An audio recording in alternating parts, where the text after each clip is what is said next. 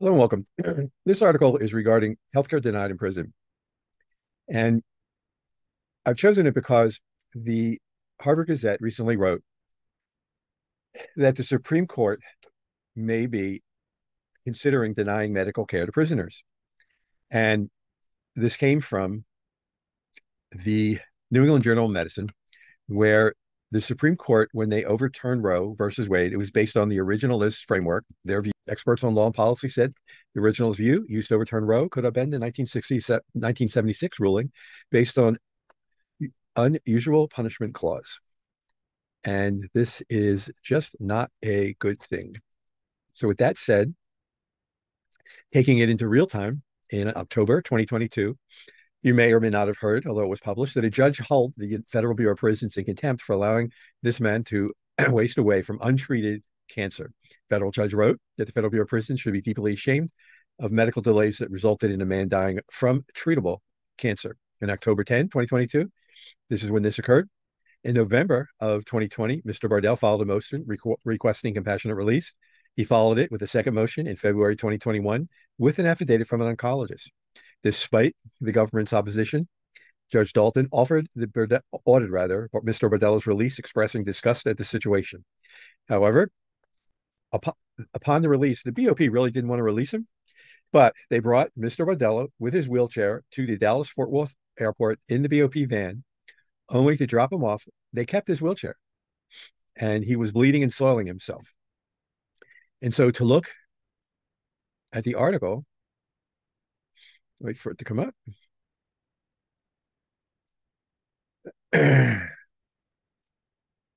So they said he had to be pushed out of prison in a wheelchair. The BOP band dropped him off on a curb outside the airport, but without the wheelchair, and left him there. He was weak and was bleeding and soiling himself, but managed to navigate the airport's layovers and connecting flights with the help of Good Samaritans. When he arrived back in Florida to meet his parents, his father, they take his own shirt and put it on the seat of Mr. Bardell's lawyer's car to absorb the blood and feces. Mr. Bardell died in the hospital 9 days later. Just not a very good state of affairs. And so I'm not saying that what I'm about to go through is going to solve everyone's problem with denied healthcare or healthcare denied.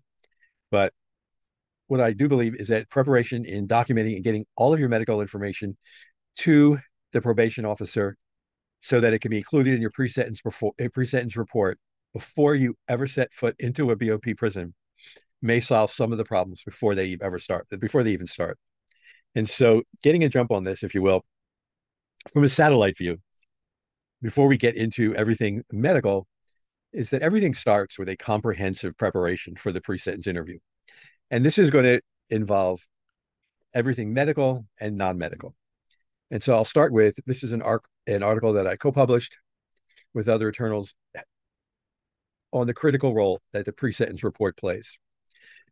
And so everything needs to go into this report. That's why it's called the Inmate's Bible.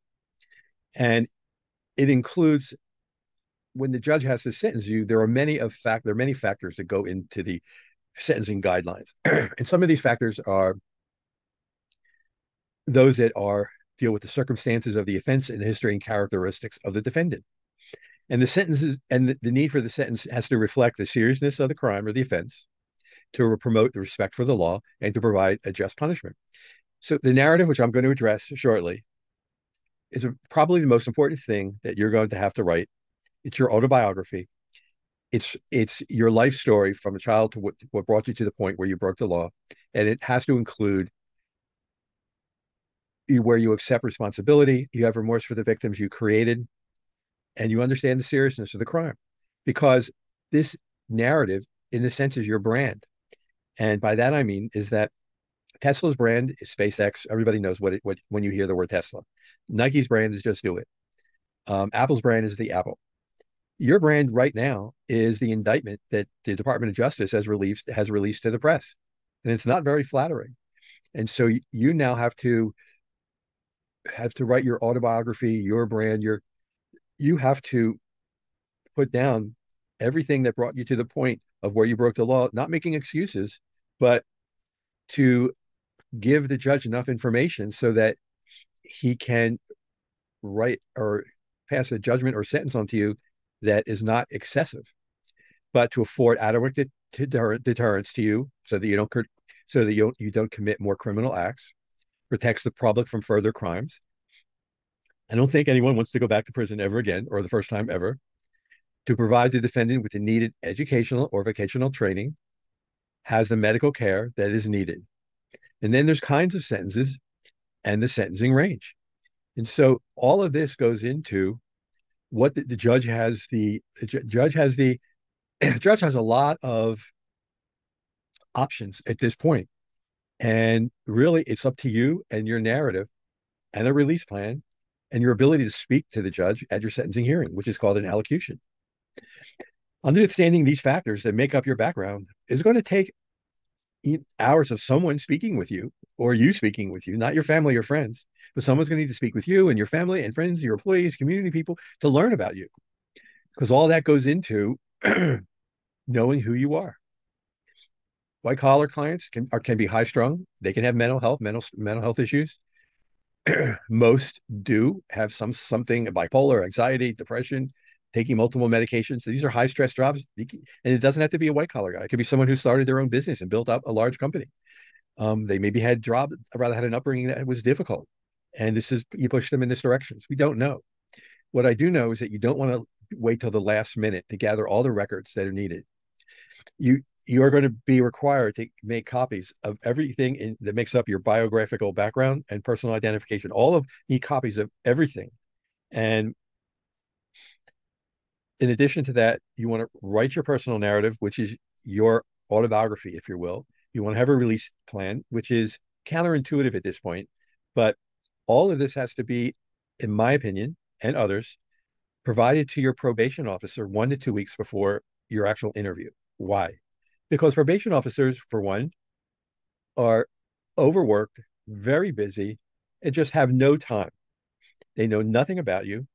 And the goal is to get your information in front of them before they have time to discuss you with the prosecutor and form a bias that really is not flattering to you.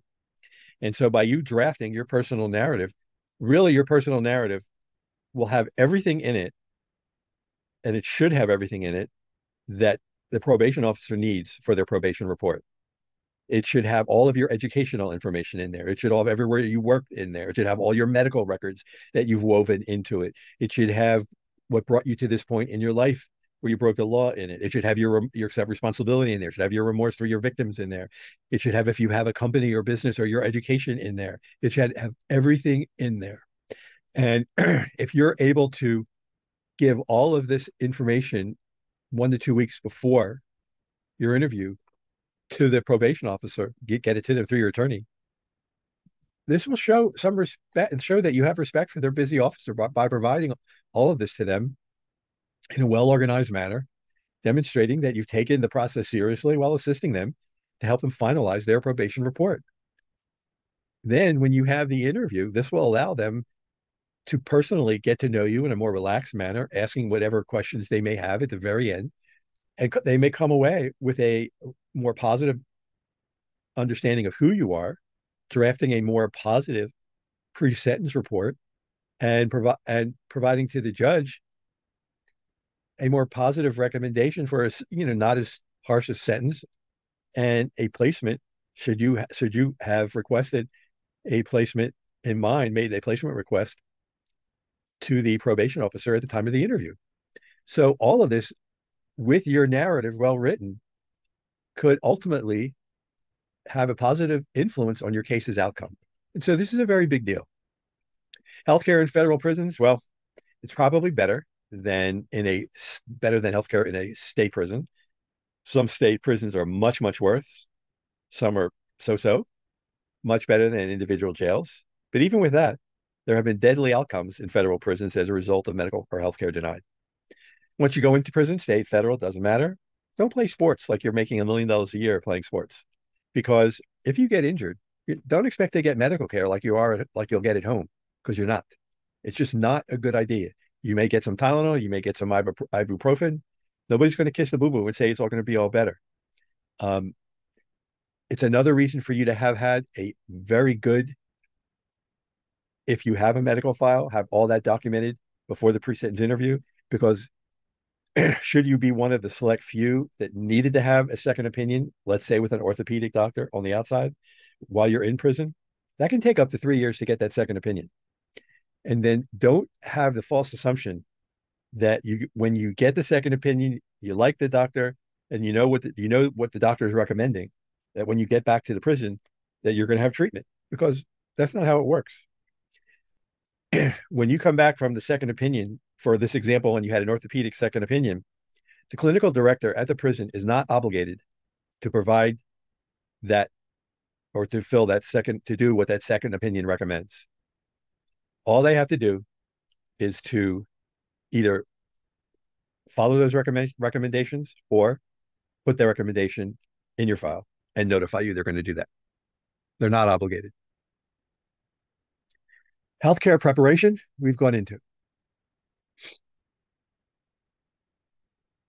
To review to a degree, you want to get all your records. Make sure that they're all there. If you have a full medical file, you want to have all of your records. Get copies of all your blood tests, your labs, all your surgery reports. If you had surgery, chances are there's pathology. Copies of all of them, all your diagnostic tests, X-rays, CT scans, MRIs, ultrasounds, EKGs, EEGs, PET scans, all of it. And you get the reports, but you also want to get copies of them on CD, or if they do flash drives, that would be better. They don't break as easily. Get copies of the physician's contact information, their name, email, website, phone number. If you have a unique medical condition and there's a concern with your physician regarding the ability to get medical care, you want to get make sure you have current copies of all of your medical records, all the diagnostic tests, again, blood tests, prescriptions, hospital records, treatment plans, everything. Medications you're on. If the medications are not available, and I'll go through the medications in a little while, if they're not available and they're not on any of the Bureau of Prisons drug lists, this is when you may want to set up you want to have the physician on a conference call and identify the attorney for the region that you are located in, and set up a conference call between your attorney, that attorney, and the physician, because ultimately that's what the Bureau of Prisons is going to require you to do, because the Bureau of Prisons does not take treatment or medication orders from the court.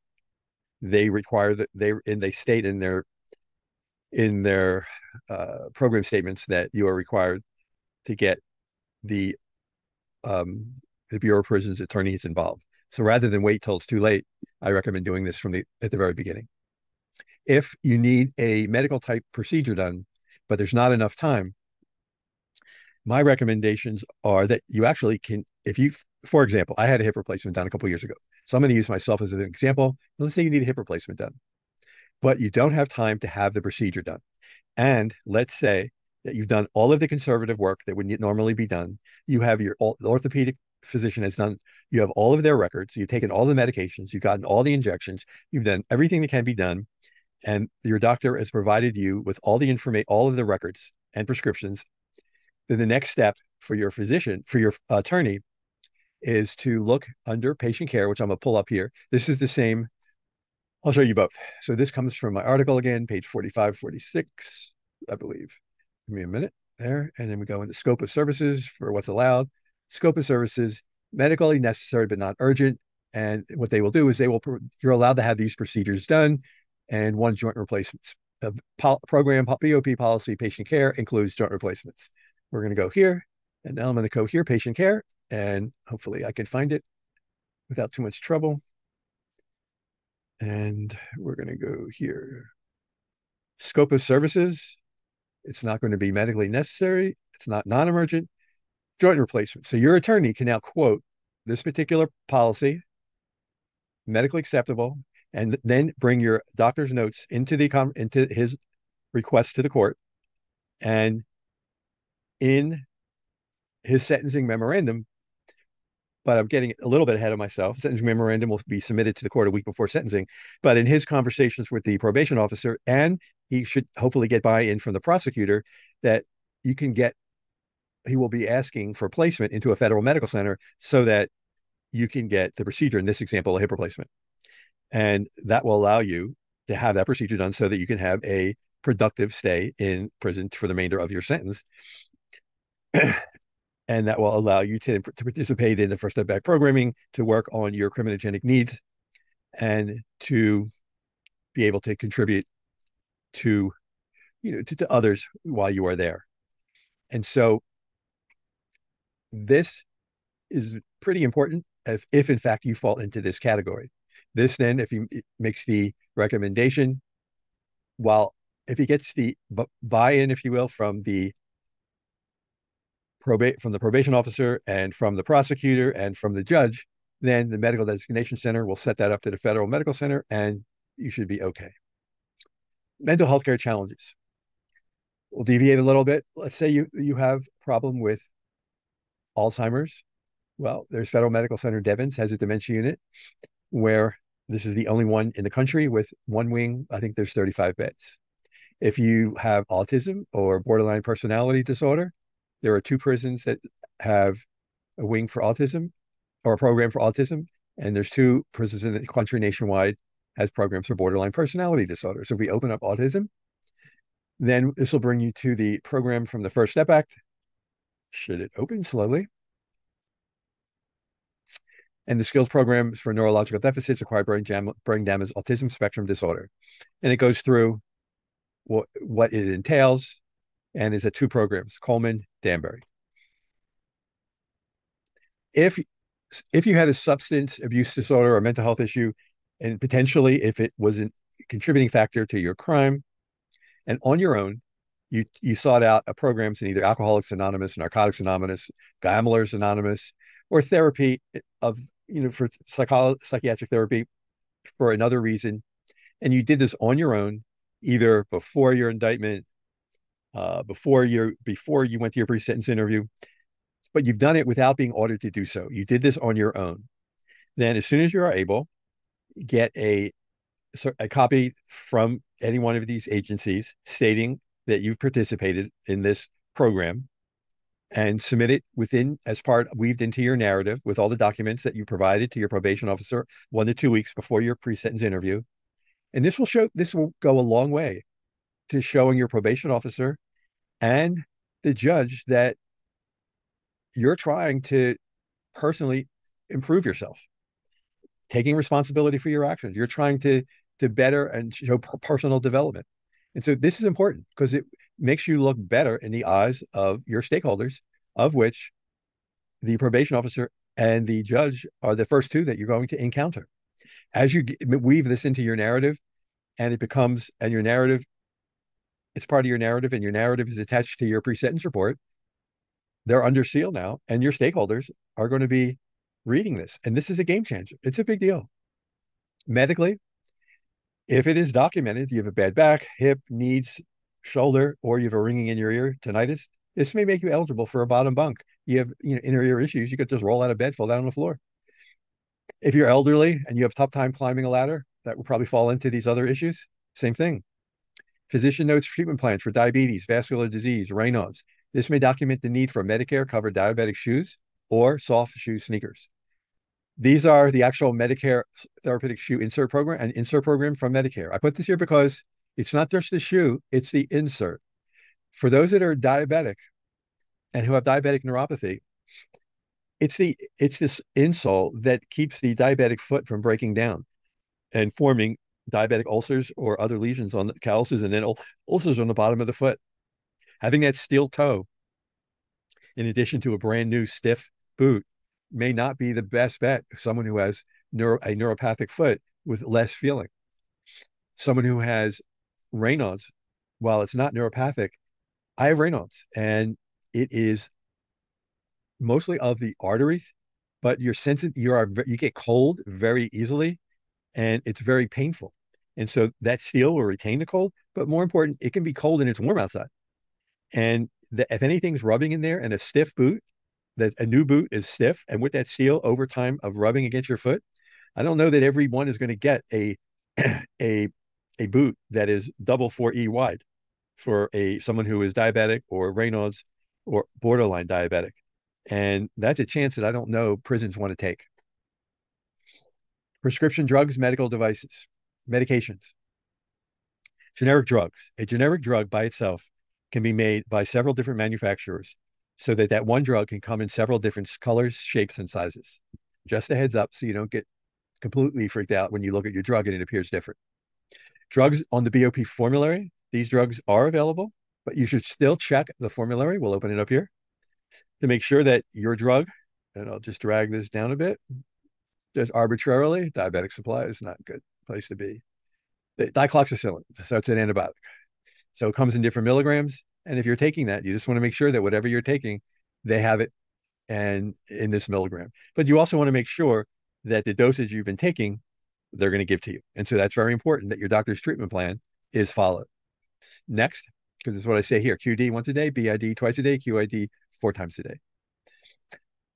If you need to, let your doctor review the formulary. Non-formulary, these drugs are there, but the BOP strongly discourages their medical staff from providing them, meaning that their staff can get fired. I don't know about fired, but they get in trouble.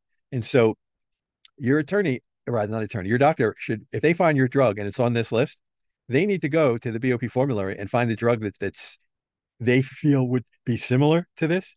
And if they've already tried it with you, they need to go through and say that this drug, and this drug that are on formulary were not effective. And then they need to give reasons why it doesn't work. Otherwise, when you get to prison, the healthcare provider that you're going to meet is going to say, too bad, we're not going to give you your non-formulary drug you're getting. We're going to give you the drug over here. We're going to give you the formulary one. And they're going to be treating like a guinea pig. They're going to give you the formulary, this one A, which didn't work because you tried it, but your doctor, you didn't go to your doctor and they didn't give you the reason here. They're going to try then this one, and you're going to have to wait maybe 6 months until you get it. Maybe. Here is the drug list. And this is the formulary. And these are some of them. And then it goes on through all these drugs here. Here now, therapeutic drug substitution. So what is that? These therapeutic drug substitution, these are drugs that are chemically different, but produce similar medical outcomes. So what does that mean? Well, we're going to go over here and we're going to go to page 44. Well, I'm going to go to page, what page is that? We go to page 44. Where's 44?